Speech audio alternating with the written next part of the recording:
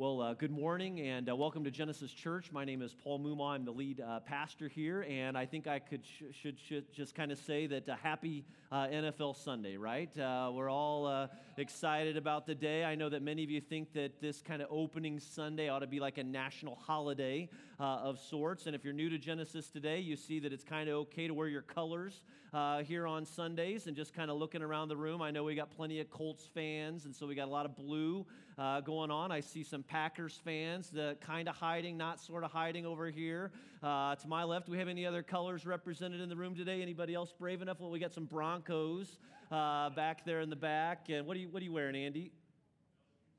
LSU Tigers, a little college football in the back of the room. I grew up, I'm sad to say this, I'm ashamed to say this, a Raiders fan. My dad grew up in Oakland, and he grew up in kind of a day where Oakland was just great when it came to football. I quickly figured out as I got into my teens that this is a horrible franchise. Like, I want nothing to do with the Oakland Raiders anymore, so I don't root for those Raiders, but I'm always just kind of curious to see what teams are going to be represented here on a Sunday morning. I mean, we all know this, many of you. I mean, today, millions of people are going to tune in and watch football games. You're going to watch the Colts game at 1 o'clock today, and you're going to scream, we'll cheer, we'll criticize, you might throw something at some point or another in your house, and there's going to be a lot of second guessing of players and of coaches and of refs and of office personnel. And today, there are going to be people that are going to be calling for others to be benched. You're going to be calling for people to be removed from the team. You're going to be making fantasy changes late this afternoon as you think about upcoming weeks. And all of us are going to want to know, when will the Patriots be fined again? All right, and when's that next fine going to come along? But why do we do this? Why do we care so much? Well, I think some of it just happens to do with the fact that, for these players and for their teams, there's such a big stage, and we get to watch, and we get to watch with a critical eye, and we know that there are so many people watching along with us. But have you ever thought about how, if you're a Christian, if you call yourself a Christian, or maybe if you attend church regularly, that people are watching you too? People are watching you. They're making judgments about you and your life, the things that you say, the way that you act, the way that you treat others. They're watching you to see how you lead your family right now. If you call yourself a Christian and people know that about you, they're watching to see how you treat your coworkers and maybe how you're acting on your campus right now, how you treat other students around you, maybe even those students that you don't agree with. They're watching and waiting, many of them, they're waiting for us to screw up. For us to mess up, and so they can say, hey, once again, just proves once again that you're a hypocrite, just like the rest of those so-called Christians. But I want to encourage you today, and I want to remind you, I don't want you to give up. I want to encourage you not to give up. In fact, the writer of Hebrews reminds us of how important it is that we stay the course in our life and in our living. In Hebrews chapter 12, verse 1, the writer of Hebrews says, "Therefore, since we are surrounded by such a great cloud of witnesses," he says, "let us throw off everything that hinders and the sin that so easily entangles." And here's what he tells us to do. Here's the command. Here's kind of the mission that he gives for us in our lives. And he says, "Let us run with perseverance the race that is marked out for us." Notice that he uses an athletic analogy. He says, I want you to run the race. If you don't like running, just kind of bear with me. But he says, run the race. He says, have faith. He says, man, I want you to be courageous. I want you in every aspect of your life to trust God and to live boldly for him in this world. And he says, I want you to run with perseverance the race that is marked out for us. What is that race that is marked out for us? What's the purpose of our lives as followers of Jesus? He goes on to say in the very next verse, it's right in that first phrase, he says, I want you to fix your eyes on Jesus. He says, here's what we got to do. Here's what we're supposed to do. We're going to fix our eyes on Jesus because he is the pioneer and the perfecter of our faith. And he goes on to say, for the joy set before him, what did Jesus do? He endured the cross. He scorned its shame, and he sat down as a way of saying, it is finished, at the right hand of God. Man, he just calls out. He reminds us that Jesus is our example. Jesus is our example, and because he finished the race, we should look to him. Because he lived a perfect life on the earth, we must fix our eyes on him. Here's the thing, Genesis. Here's what we want to see today and all throughout this series. Our goal, our aim as followers of Jesus is to look to him and to pattern our lives after him in everything that we do. And that just means for you, that means for some of you here today, that if you're a student right now, And as you think about what your life looks like and the decisions that you make on your college campus or in your dorm or at that party on a Friday night, your goal, your aim is to fix your eyes on Jesus and to live as Jesus would. If you're single right now and you're just trying to figure out what life looks like on your own, paying the bills, working a job, thinking about the future, you fix your eyes on Jesus as the model and as the pattern for life. If you're married, and trying to walk through life as a married person and with a family, we fix our eyes on Jesus. We look to him as our model and as our pattern for life. Now, the Apostle John was one of the first men to start following Jesus, and he followed him all the way to the cross and gave his life sharing the gospel of Jesus, the good news of Jesus with others. And he paints a picture, too, of what it means to call yourself a Christian with these words. In 1 John chapter 2, verse 5, he says, "This is how we know we are in him." John says, hey, you want a great indicator of whether you're doing it right? You want an indicator of what it means to call yourself a Christian? I mean, he's getting into the heart of it and saying, hey, it's not just about going to church, all right? It's not just about saying you're a Christian or putting a fish on the back of your vehicle. John says, hey, here's the goal, here's the aim for us as followers of Christ. If we're going to say we're in Jesus, he says, hey, here's what we do. He says, whoever claims to live in him must walk as Jesus walked. John says, this is how your faith will be proven as genuine and authentic. John says, you want to prove yourself legit? Man, friends, I want to tell you that there is a world right now waiting for Christians to prove that their faith is legit. And John says, here's how we do that. We look at Jesus. Like the writer of Hebrews, John holds up the earthly life of Jesus as someone to be imitated. He points to Jesus as our model for life and ministry. Here's the thing for us. We can't say this enough. We're going to say it over and over again. As followers of Jesus, as Christians for Genesis Church, we're commanded to walk as Jesus walked. We are to pattern our lives after his life. Now, maybe you hear something like that. If you're like me, maybe one of the first questions that you want to ask, an immediate question for you is, okay, I hear it, but how can I walk as Jesus walked, all right? He's the Son of God, all right, and I'm not. And so how do I pull something like that off? Well, that's a great question, and I think it's a common one too. And why is it difficult for us to imagine walking as Jesus walked? Well, here's part of the reason that I believe. As we read scriptures, we think about the things that we've learned, growing up in church, or maybe if you're new to church, some of the things that you've learned about Jesus. Here's part of the challenge that I see. We typically see Jesus in at least three forms. All right, the first form, now hang with me, is the pre-incarnate Christ. All right, the pre-incarnate Christ, this is a picture of Christ before conception. All right, this is a picture of Christ before he walked on the earth. John writes this in his gospel in John chapter 1. He says, in the beginning was the Word. All right, he's talking about Jesus. He says, and the Word was with God, and the Word was God. All right, in the beginning. He says, through him all things were made, and without him nothing was made that has been made. Again, that's a picture of the pre-incarnate Christ. He is the one who has always been. He is the eternal one, eternal with the Father and eternal with the Holy Spirit. But second, we also read about, we study the incarnate Christ. The incarnate Christ is the man. All right, the incarnate Christ is the baby who became a teen, who became a young man. All right, he is Jesus who walked the earth. We're going to talk a lot about the incarnate Christ over the next 8 weeks in this series. But finally, there's even a third form that we often see Jesus in, and this is the glorified Christ. All right, he's the one who rose from the dead and ascended into heaven and is seated today at the right hand of the Father. He's the head of the church. He's the one that intercedes on our behalf. He's the one that will come again, and we can have a relationship with him right now. Now, here's an important distinction that we have to make as we consider these three forms. We're never told to do what the pre-incarnate Christ did.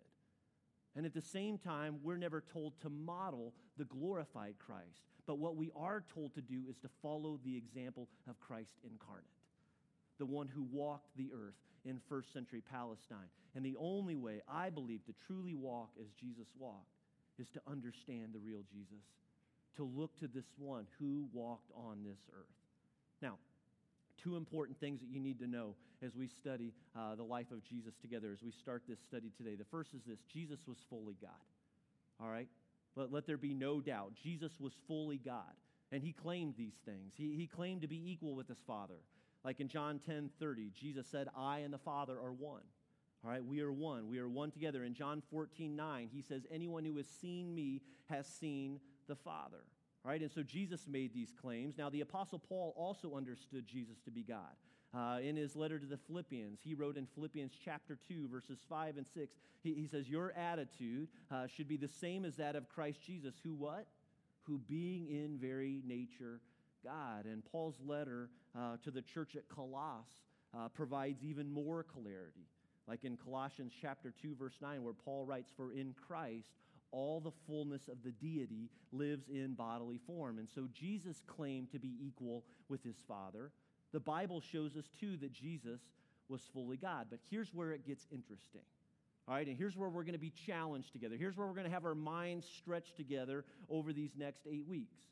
While Jesus and all of Scripture teaches that Jesus was fully God, it also shows us that he was fully human for us, too. Right? That not only was he fully God, but he became fully human for us too. Now here's a fancy, deep theological term for you if you like that sort of thing. This is often referred to as the hypostatic union. It's a technical term used to describe Christ's divinity. You know, the union of Christ's divinity as fully God and as fully man. It's like what the writer of Hebrews chapter 2, verse 17 says for us. He says, for this reason, he's talking about Jesus, had to be made like them, fully human in every way, in order that he might become a merciful and faithful high priest in service to God, and that he might make atonement for the sins of the people. Man, I just want you to see, and what I hope you'll see over these next weeks together is if you study the life of Jesus, of the human Jesus, you're going to see that he experienced emotions and sensations. We're going to be reminded that he was conceived by and born to an ordinary woman. Luke shows us how he grew in wisdom and stature. We see and we know that he became hungry and tired, that he was thirsty, that he needed sleep, that he experienced sorrow and grief in his life. And when a close friend died, what did John record? It records that Jesus wept, that he wept for his friend who was lost. And even as he went to the cross, we see evidence too of his humanity in knowing that he was flogged and whipped and nailed to a cross and a spear was run through him. His body was bloodied and bruised, and he died and was buried. And Hebrews 2:14 says that since the children have flesh and blood, again, what did Jesus do? He too shared in their humanity, so that by his death he might break the power of him who holds the power of death. That is the devil. Man, these words remind us that he was just like us, that he became a human being, a real human being for us. And one of the things that makes this most important is found in these next words in Hebrews 4:15, where we understand that we do not have a high priest who is unable to empathize with our weaknesses, but we have one who has been tempted in every way, just as we are, yet he did not sin. And we're going to be encouraged these next 8 weeks together, as we see that Jesus was just like us, that he was just like you, that he faced trials and temptations, that he was tired and hungry and thirsty, even angry. But what made him unique? He never sinned. He was sinless. He was without sin. He had no sin in his life. And why did he become fully human for us? Well, for one thing, our salvation demanded it. All right, we see that in these words. I mean, Jesus lived a perfect life with no sin so that he could atone for your sin and atone for my sin.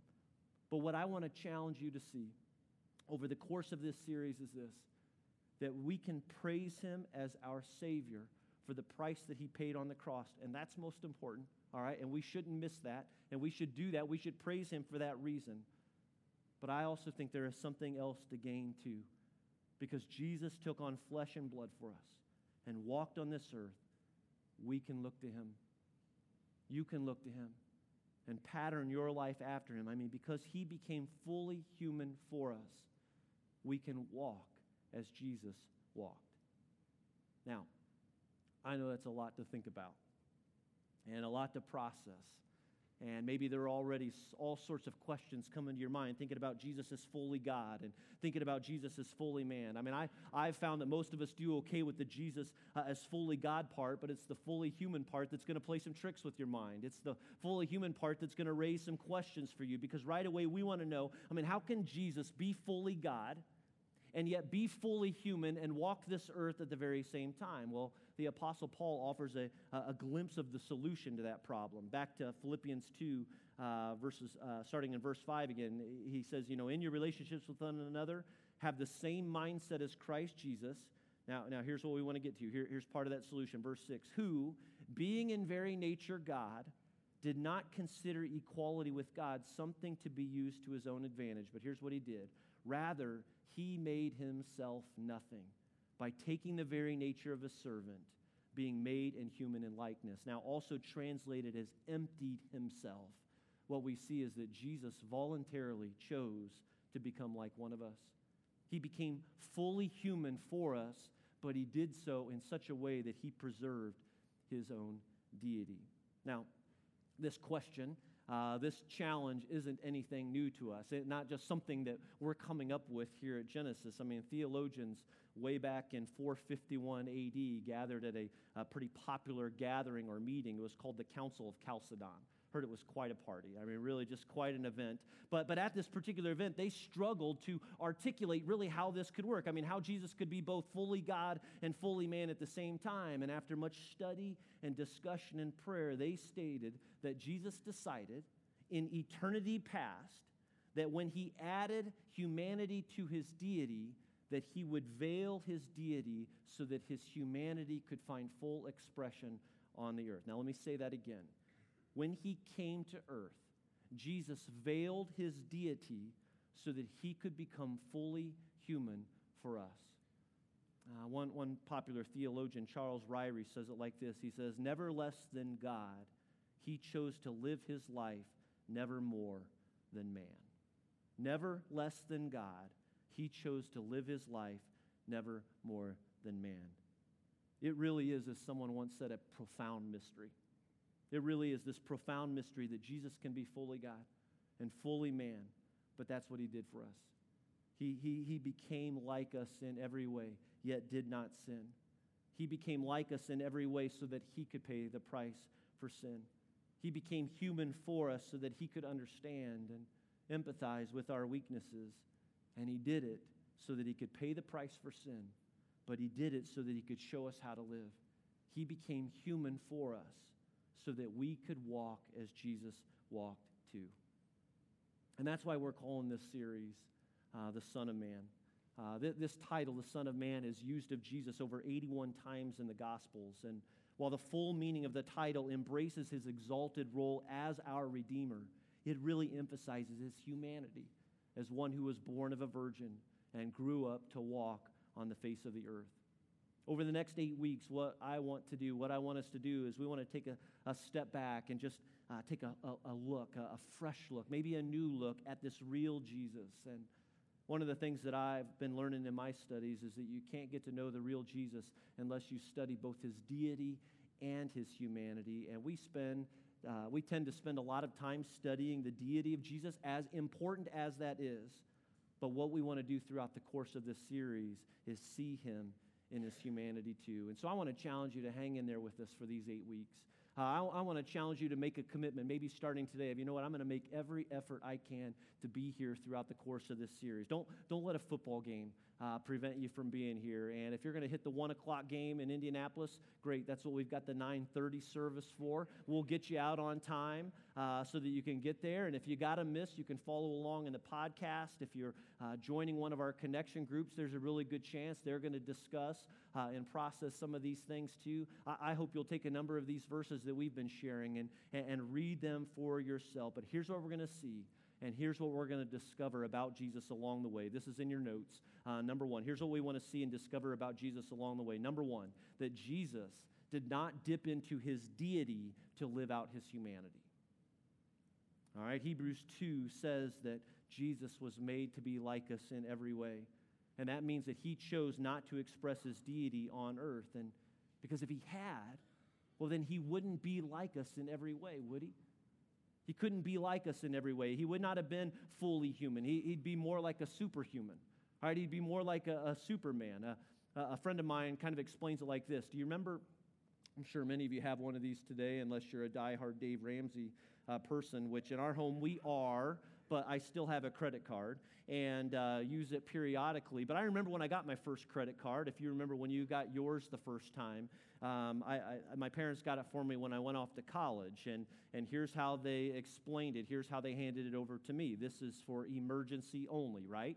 All right, in my case, it was for emergencies only. It wasn't to be used at Taco Bell at 11 o'clock at night or, for this or that or whatever, but my credit card was for emergency purposes only. We kind of sort of treat it like that today too. But a friend of mine explains it like this. Imagine Jesus coming to earth and having a God card of his own. All right, a God card that represents his identity, represents the fact that he is fully God, all right, that this is deity coming to earth. But can you imagine a Jesus that while he had this God card in his possession, made a decision in eternity past that he would not play his God card or use his God card right here on the earth? Now, if you've been around church or theology, you might have a difficult time getting your mind around this. I mean, right away it raises some questions. It raises questions like, okay, wait a second. God's all-knowing. We sometimes use the word omniscient. All right, and so if God's all-knowing, if Jesus is God, doesn't that mean that Jesus is all-knowing too? I mean, what was the human Jesus all-knowing? Well, Scripture seems to indicate that he was not. Look at a few examples, like in Matthew 24:36, where they're having a conversation about when the Christ would return. And Jesus responded, "But about that day or hour, no one knows, not even the angels in heaven, nor the Son. But who knows? Only the Father." Or how about in Luke 8:45, when Jesus was amongst a crowd of people, and there's a woman that's going to reach out and grab his robe, and this power is going to be released from Jesus in that moment. And Luke records that Jesus responded, "Who touched me?" Jesus asked. When they all denied it, Peter said, "Master, the people are crowding and pressing against you." Even in this moment, Jesus didn't appear to know who it was that touched him. Or Luke records in Luke 2:52, thinking back to the childhood of Jesus, Luke writes, "And Jesus grew in wisdom and stature and in favor with God and man." I mean, have you ever stopped to think about that? Have you ever stopped to think about the fact that if he was born a baby, I mean, was he just automatically born with all of this information downloaded and programmed into him? Or did he have to learn these things? Did he have to grow and study just maybe as we do too? I mean, the fact that Jesus grew in wisdom and stature and in favor with God and man demonstrates that in his humanity, that Jesus didn't know all things automatically, but that he had to learn like we do. And one of the things that I'm going to ask you to consider over these next couple of months is that just as you and I learn, Jesus learned about his Father and his Father's will through things like Scripture and prayer and dependence on the Holy Spirit. How about another one? How about this idea? Well, we know that God is all-powerful. We know that God is omnipotent. Well, so then Jesus must have been all-powerful too. He must have been omnipotent. But was Jesus able in his humanity to do everything he wanted or needed to? Like, look at this example in Mark 6:5. Jesus was visiting his hometown of Nazareth, and Mark records that he could not do any miracles there except lay his hands on a few sick people and heal them. Or what about God's omnipresence? Again, if Jesus is fully God, I mean, can't Jesus be everywhere? The human Jesus be everywhere at all times and see all things? Well, this is true of God, but Jesus in his humanity was not omnipresent. I mean, he could only be at one place at one time. I mean, like the time when Jesus was teaching in one town and his close friend Lazarus passed away in another town. And when Jesus later arrived at Lazarus' hometown in Bethany, what did Lazarus' sister say to Jesus? John 11:21, "Lord," Martha said to Jesus, "if you had been here, my brother would not have died." You see, the human Jesus wasn't omnipresent. That means he had to make decisions. That means as a man, he had to set priorities. That means as a man, he had to make wise use of his time. Do you see the problem? Jesus is fully God and fully man at the same time. We're going to see evidence showing that Jesus did not dip into his humanity to live out his deity, that Jesus didn't use his God card while he walked here on the earth.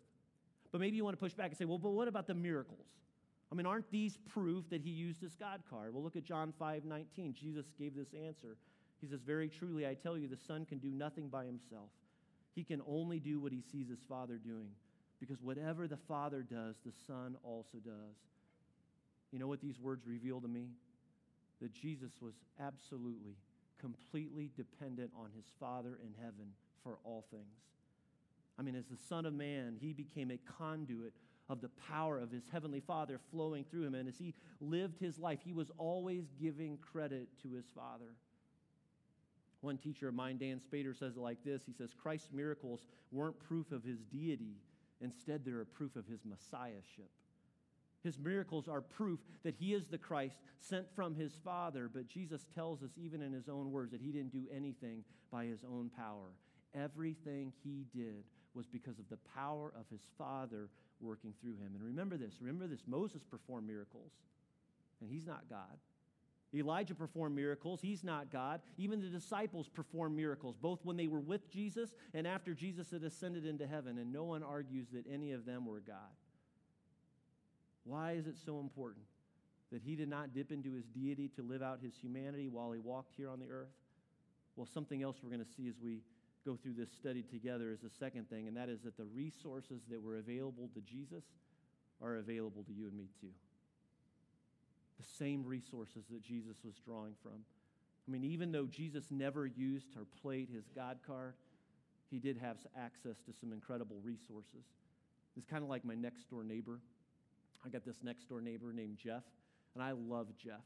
And you know why I love Jeff? I love Jeff not only because he's a good person, and he is a good person, but because he has every tool you could ever possibly want, need, or desire. And so that means I don't have to, all right? And so he's got a shed, he's got a garage full of tools and resources, and I love Jeff because he trusts me and he lets me use his tools whenever I need them. And if he's really got time, he'll show me how to use them or maybe even do the job for me too, which is even better. But in the same way, you know, the Son of Man had access to some incredible resources. And you know what? These same resources are available to you and me too. As we walk, as we live our lives here on the earth, resources like the Holy Spirit. I mean, the Holy Spirit saturated every aspect of Jesus' life. Another resource was prayer. I mean, Jesus relied fully on prayer. Luke 5:16 says, but Jesus often withdrew to lonely places and prayed. I mean, more than 40 times in Scripture, we're going to see Jesus praying. You know, another resource for Jesus that is available to you and me is the Word of God. On over 90 occasions, you know, Jesus quoted the Old Testament Scriptures. Another resource available to Jesus that's available to you and me are relationships. Jesus was very intentional about his relationships. In fact, and I think we'll see that by the end of this series, that this was one of the most important things that Jesus invested in, the time that he gave to his disciples, that he was all about making intentional relationships with a relatively few people. Every aspect of Jesus' life was relational. I mean, they were a big part of what it meant to be fully human. And the same is just true for you and me too. I mean, we can love people. We can grow in our faith. We can walk as Jesus walked and love people the way that Jesus loved people. We can live by the Spirit like Jesus did. We're going to talk about that next week. We can pray like Jesus prayed. We're going to talk about that in a couple of weeks. We can use the Bible the very same way that Jesus used the Bible, and we can walk as Jesus walked, and we can love people the way that Jesus loved people. The same resources available to Jesus are available to you and me. And why does that matter? Because again, here's the goal. And we talked about this at the very top. Here's the aim for our series and for our lives and for our church. Number 3, Jesus is our model for life and ministry. Jesus must be our model for life and ministry. We must pattern our lives after him in everything that we do. And the beauty of Jesus' life is that he modeled for us how to live. He modeled for us what a relationship with the Father looks like, what obedience and total dependence really means. Again, the same resources that he was drawing from, we can draw from too. He became like one of us so that we can look to him and learn from him. Again, our ultimate goal is to become like him in all things. And my prayer is that you're going to make it your goal at some point in this series or by the end to say, That's my goal. That's my model. That's my aim, is to live as Jesus lived. And here's the thing for us. Because he was fully human, and because the same resources available to Jesus are available to us, because he's our model, and knowing what we know, or I pray we will know, the last thing is this. I think we tend to underestimate what God wants to do in our lives. I think there's a really good chance that you underestimate what God wants to do in your life. And one thing that I've kind of come to understand as I've undergone just an intentional study of the life and ministry of Jesus over the past year, again, I think this is just something that God continually shows me, is that if all of this is true of Jesus, and if these same resources and tools that were available to him are available to me, man, how much could God do in my life if I were to be fully surrendered, trusting in him? Now, I'm no Jesus, all right? And we all know that. I hope we all know that. But again, what could he do in me? I mean, what could he do on my street or in my relationships right now? What could he do in my time, with my time, my ministry here at Genesis? How could he influence my relationship with my wife and my children? How could he continually grow my heart and my love for him? How could he widen the vision that he has for my life so that I can see it, so that I can have that confidence every day that I'm living, that, you know what, I'm walking in Christ, that I'm doing what he has called me to do, and that I am satisfied and full of joy in knowing that I am living for him, obedient to him in all things. There is so much to learn from Jesus. But what about you? I mean, do you underestimate what God could do or wants to do in your life? Man, do you have any idea what he could do in you? Do you have any idea what he could do through you right now at your school or on your campus or in your job or on your street or in your apartment complex?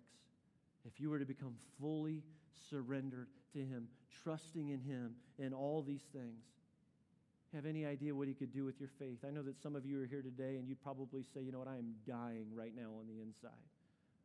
My faith is doing nothing for me, but the difference that it could make to say, you know what, I'm going to look to Jesus and I'm going to start doing what Jesus did, and I'm going to live as he has lived, and I'm going to give all of the glory to him. Jesus said this in John 14:12. He says, very truly, I tell you, whoever believes in me will do the works I have been doing, and they will do even greater things than these. And how's that for a legacy? How's that for a life of meaning and purpose? That just by walking as Jesus walked, by making his priorities your priorities, but we could live more intentionally, making our aim, making our goal to pattern our lives after the real Jesus. Friends, you can live like Jesus. You can walk as Jesus walked. But there's a catch. There's one thing that Jesus did that you can't do, and I can't do, and that is that you can't die for your sins. And for some of you here today, because Jesus already did that, because he became human for us and went to the cross and paid the price for your sin and mine, you've been trying to die for your own sin. You've been trying to make or amend for your own sin. But you can't do that. He's already done that for you. He's already done that for us, and that's part of the reason why we celebrate him. And maybe today is the day that you need to turn that over to him and surrender that to him so that you can walk as Jesus walked. Let's pray together. Father in heaven, we thank you for sending us a Savior, fully God, with no sin, a man who walked this earth and gave us a pattern, a model for how we can live a life that is full of obedience, full of dependence, full of purpose and vision and joy. We thank you that Jesus did that for us, and what we're asking, Lord, is that you would open our eyes to see him. Open our hearts to believe that we can do what Jesus did, that we can have a relationship with you that is like nothing we've ever experienced before, and give all of the credit and all of the glory to you with our lives as we are fully and completely dependent on you. God, do something special in us, do something special in our church over these next weeks together as we look to Jesus, as we study Jesus, as we talk about him, as we pray, and as we seek your will for our lives, Father. Do something special in each of us. And for some here today, Lord, that's realizing that they've been trying to do it all on their own. That's realizing that they've been trying to make amends for their own sin, for their own past mistakes, Lord. Father, would you show us how? Would you teach us to believe today that you've already taken care of all of that in Jesus? That Jesus paid the price for sin with his life, and that forgiveness is ours. If that's you today, if that describes where you are today, I want you to know that forgiveness can be yours by just simply praying, Lord Jesus, take my life. Father, forgive me of my sins today. God, we thank you. We turn our eyes towards you. Will you lead us? Lord, we want to follow you in Jesus' name.